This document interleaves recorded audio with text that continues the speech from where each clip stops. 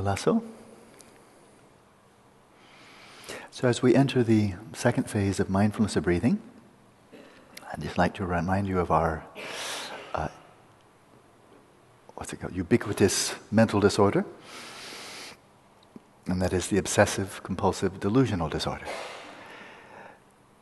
And the shamatha, all modes of shamatha are designed to remedy this really quite terrible disorder of the mind. So with mindfulness of breathing, we're explicitly going to undermine, to release the obsessive part, and that is these toxic emissions from a dysfunctional mind of, just the ongoing flow of obsessive thought. So mindfulness of breathing directly addresses that. And in addressing it, by simply releasing the thoughts and allowing the mind to flow in a non-discursive, non-obsessive flow of just mindfulness, then the obsessive part being gone, the compulsive part is also gone, and the delusional part is gone. So you snip it right at the root, right?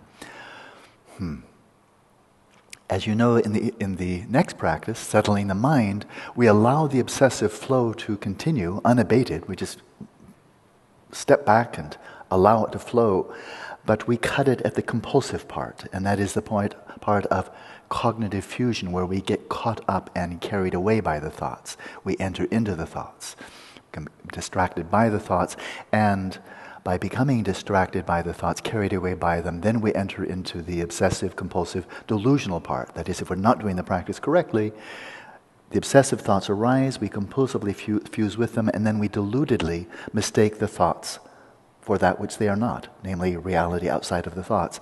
So the parallel with a non-lucid dream is really, really strong. So just a little bit of standing back here, and then I'd like to jump into the practice. I've mentioned so many times now that the criteria of progress that the practice is working is that there is a greater sense of ease, stability, and vividness in the mind. Another way of looking at it, which is again equally valid, is the obsessive flow of thoughts, is it subsiding? More importantly, is the compulsive fusion with those thoughts, being totally carried away by them, is that diminishing? And more importantly yet, is the delusional, confusion of mistaking the thoughts for reality, is that subsiding? So those are a pretty big deal. And to my mind, however long it might take to overcome these really harmful tendencies, it's worth it. So whether progress is slow or fast, to my mind, these are really terrible qualities of the mind. They are dysfunctional qualities. There's a third element, though, and another criteria by which we can judge whether our practice is working, and this brings us right to feet on the ground in the world, not just being in retreat, meditating 6, 8, 10 hours a day, but out in the world. Is the practice working more generically, not just the shamatha practice, but overall our spiritual practice? Is it doing anything? Is it really helping? And there's a very good criterion for this, and this is really classic Buddhism, and that is, in Tibetan, it's Tenje Bayu. 3 absolutely indispensable instruments or faculties of the mind that are utilized and refined along the path. The first of these is mindfulness, we know well. The second one is introspection, we know well. And the third one is conscientiousness. Conscientiousness, the term figures in the Pali, the Sanskrit, the Tibetan, of enormous import. And conscientiousness is a kind of a quality of care, but conscientiousness is probably the best translation. And that is, as we apply mindfulness to our daily activities, to the world around us, to other people and so forth, we apply introspection to monitor, in this reflexive way, what's going on in the mind, what's going on in our speech, and also how we are conducting ourselves with our body. So introspection is not just for the mind, but a reflexive awareness of body, speech, and mind, and how we're engaging with the world. As introspection is monitoring this, then conscientiousness is where the real wisdom comes in, recognizing, is this appropriate behavior? Is this wholesome? Is it unwholesome? Is this detrimental? Is it beneficial? And really is there to put on the brakes. Put on the brakes when we see we're flowing into modes of speech, of physical behavior, and so forth, that can be unhelpful, can actually be harmful. Well, this conscientiousness begins at home. That is, in the mind, as in the Dhammapada, all phenomena are preceded by the mind, are founded on the mind, and consist of the mind. For one who acts with an unwholesome mind or an impure mind, suffering follows like the cartwheel follows the hoof of the ox. And so the conscientiousness is really here, its primary focus is the mind itself and attending to what is occurring, the type of thoughts, emotions, desires, intentions that are arising, and carefully attending to them and seeing which are helpful, which are not helpful, and then releasing the unhelpful and following the helpful. So the criteria, so once again, rubber hitting the road, is the practice working or not, is through our practice of shamatha, the four immeasurables, whatever else we're doing, are we finding that we are less and less prone to engaging in acts of the mind, which are really harmful, unwholesome, detrimental, acts of speech that are unwholesome speech, acts of body, physical actions that are unwholesome, harmful to ourselves and others, let alone doing great magnanimous, benevolent, compassionate actions in the world, which is wonderful. But if we can really just stem the flow of unwholesome activity from body, speech, and mind, that's a tremendous boon, and that's a sign that the practice is working.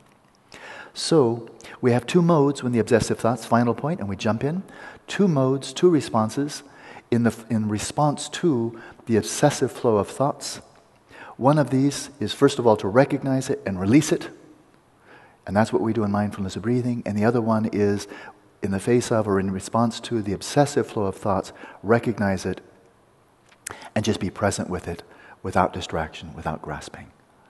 Anything else that is just slipping right back into the obsessive, compulsive, delusional flow is just digging our trench deeper in samsara. So, not helpful. So, let's have one session.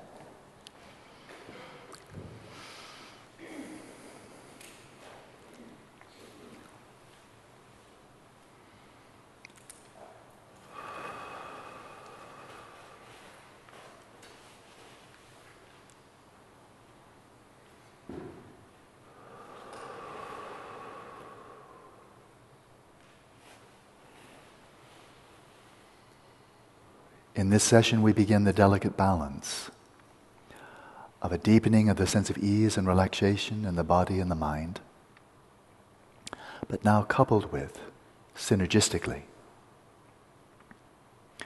the cultivation of stability, the temporal continuity of mindfulness. Let's begin, as always, by settling the body in its natural state and the respiration in its natural rhythm.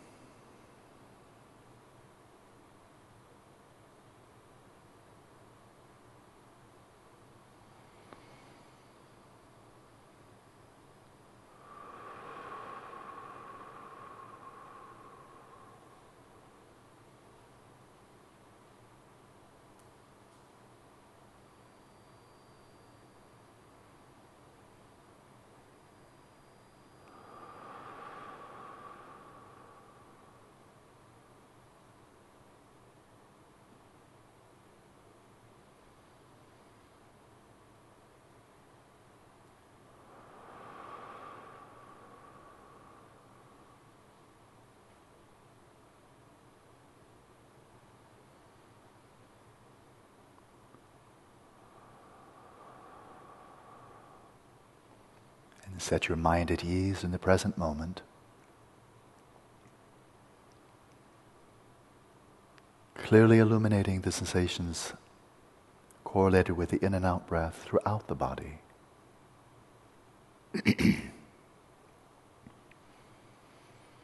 Relaxing deeply with every out breath.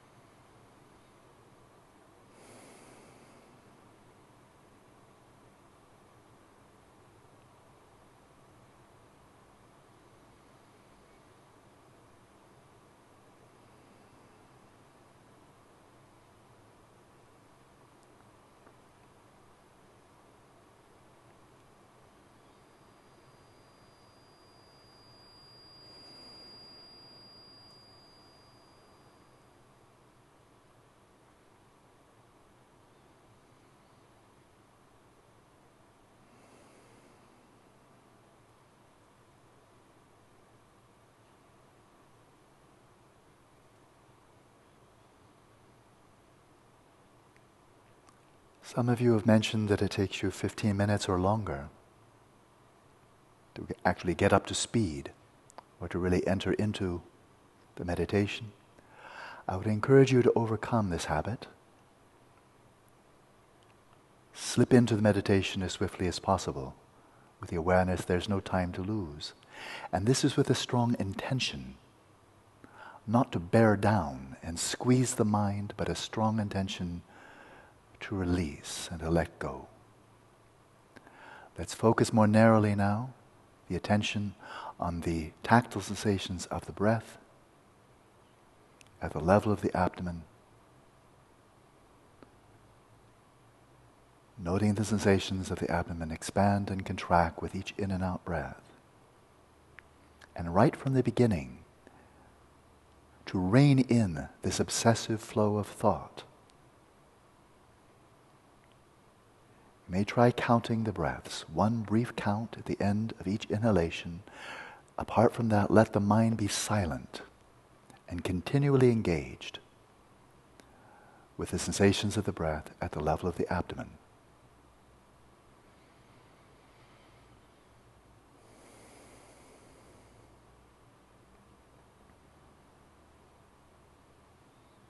For the time being, you may just count 1 through 10, insofar as it's helpful to quiet this obsessive mind.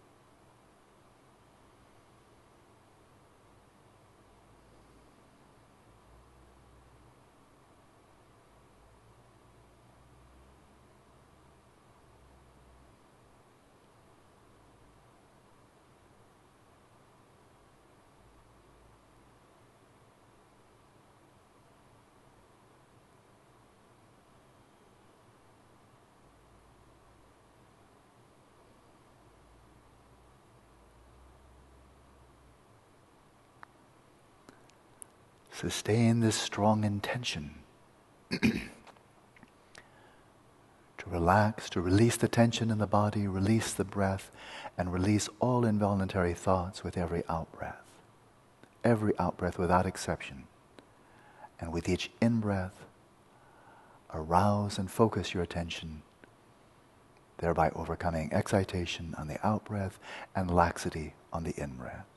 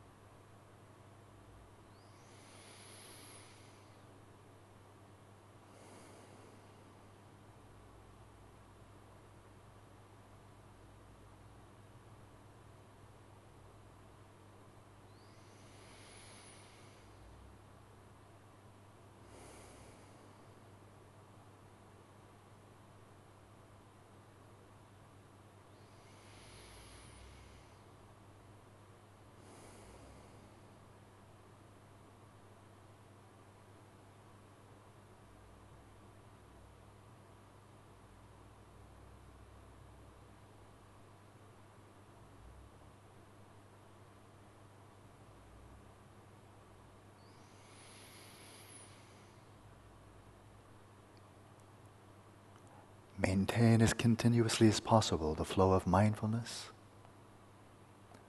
attending to the full body of the breath, the whole course of the inhalation, the whole course of the exhalation, and intermittently apply introspection to the body to see that it's still balanced between relaxation and vigilance. Attend to the breath, that it's flowing unimpededly and effortlessly, and attend to the mind, noting whether it's falling into excitation or laxity, and if so, apply the appropriate remedy. Let's continue practicing now in silence.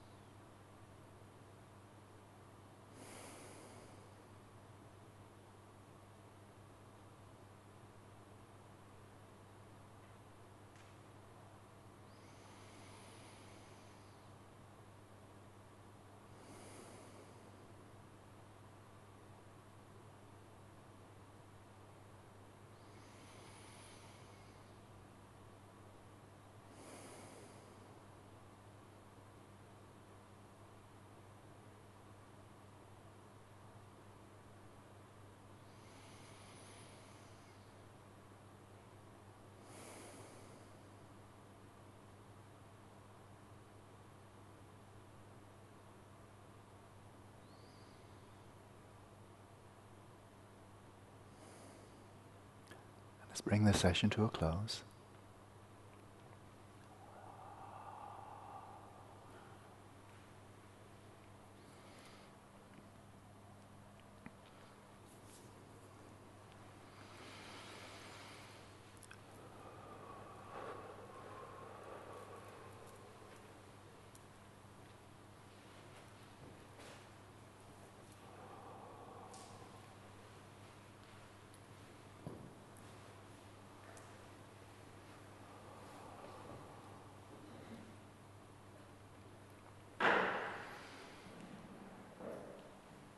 Onasu, to give a very brief recap of just these three terms, mindfulness, and I'll be speaking out of the Mahayana tradition. Definitions are very clear. Mindfulness is this mental faculty by which we can continuously engage with a chosen object, a familiar object, without forgetfulness. So its opposite is forgetfulness, and therefore it's a type of recollection.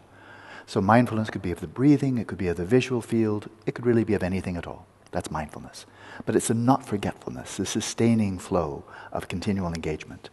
Introspection is this monitoring of the state of the body, the activities of the body, movements of hand and so forth, monitoring of the speech, the tone, the volume, the quantity, the content of speech.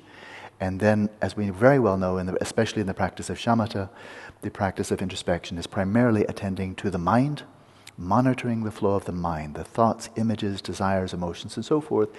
And so introspection is always reflexive, and that's why I choose this translation over the common translation from the Theravada tradition, which is clear comprehension, which to me is just too vague, because introspection is always reflexive. And then we have this conscientiousness, another mighty term in the Buddhist tradition, all Buddhist traditions, and this is the one that really cares about our well-being. It's really caring. It's like choosing food that you know is really nutritious for you, you can digest and so forth, that's not diseased, not stale, and not poisonous and so forth. And so it's the conscientiousness that monitors, once again, the body, our speech, our minds, but now it's intrinsically ethical. Not as a judge, like you better do this, you better not do that, but in a very loving and conscientious way, what modes of behavior of body, speech, and mind are conducive to my own and others' well-being, and which are not. The primary target for conscientiousness is the mind, because the mind is the forerunner of them all, and recognizing as swiftly as possible when the mind has come under the domination of a mental affliction, whether it's delusion, craving, hostility, or any of their derivatives. And it's important to recognize the mind is not always equally under the domination of any one of these. Sometimes really strong craving and attachment arises, we recognize that, and then we can apply antidotes, make sure it doesn't become contagious. Sometimes the mind becomes very upset with anger, hostility, and so forth. With conscientiousness, we see that it doesn't become contagious by flowing out the mouth, out the body, and so forth. And so final point, and that is one of the great aphorisms from Tibetan Buddhism, the Kadamba Geshe, or from the Kadampa tradition. When the mental afflictions arise, that is speaking out of this perspective, this practice of conscientiousness with introspection and mindfulness, when the mental afflictions really rise up and are, like laying siege to my mind, that's when I rise up with mindfulness. That's when I'm really on my guard. Now I'm being attacked, I'm being assaulted, my mind is really going to be damaged here. So when they're on the assault, then I arise up with very strong conscientiousness, introspection, and mindfulness. When the mental afflictions taper off, they just go back into simmer mode, just quietly bubbling in the background, then I can relax. Then I don't have to be so extremely on guard. So what's the difference between these three during meditation and between sessions? During meditation, the focus of mindfulness is simply the meditative object during meditation. In between session, it could be eating, it could be walking, it could be doing a bit of reading, swimming, and so forth. Mindfulness can be directed anywhere. While we're just sitting here, once in a while we'll check out the body and the breathing, but mostly with introspection, we're monitoring the mind. And when we're just sitting here, mostly we're monitoring with conscientiousness the mind also. In between sessions, mindfulness can go everywhere. Introspection should be really attending to body, speech, and mind, because they're probably all, at least here, body and mind are engaged. Speech, hopefully mostly silent. And conscientiousness, that especially, very, very prominent, very important, in between sessions, just to make sure we're not doing anybody any damage. Okay? And if we're not, that's a really good sign. Okay, so let's have a good damage-free day. I'll see you a bit later this afternoon.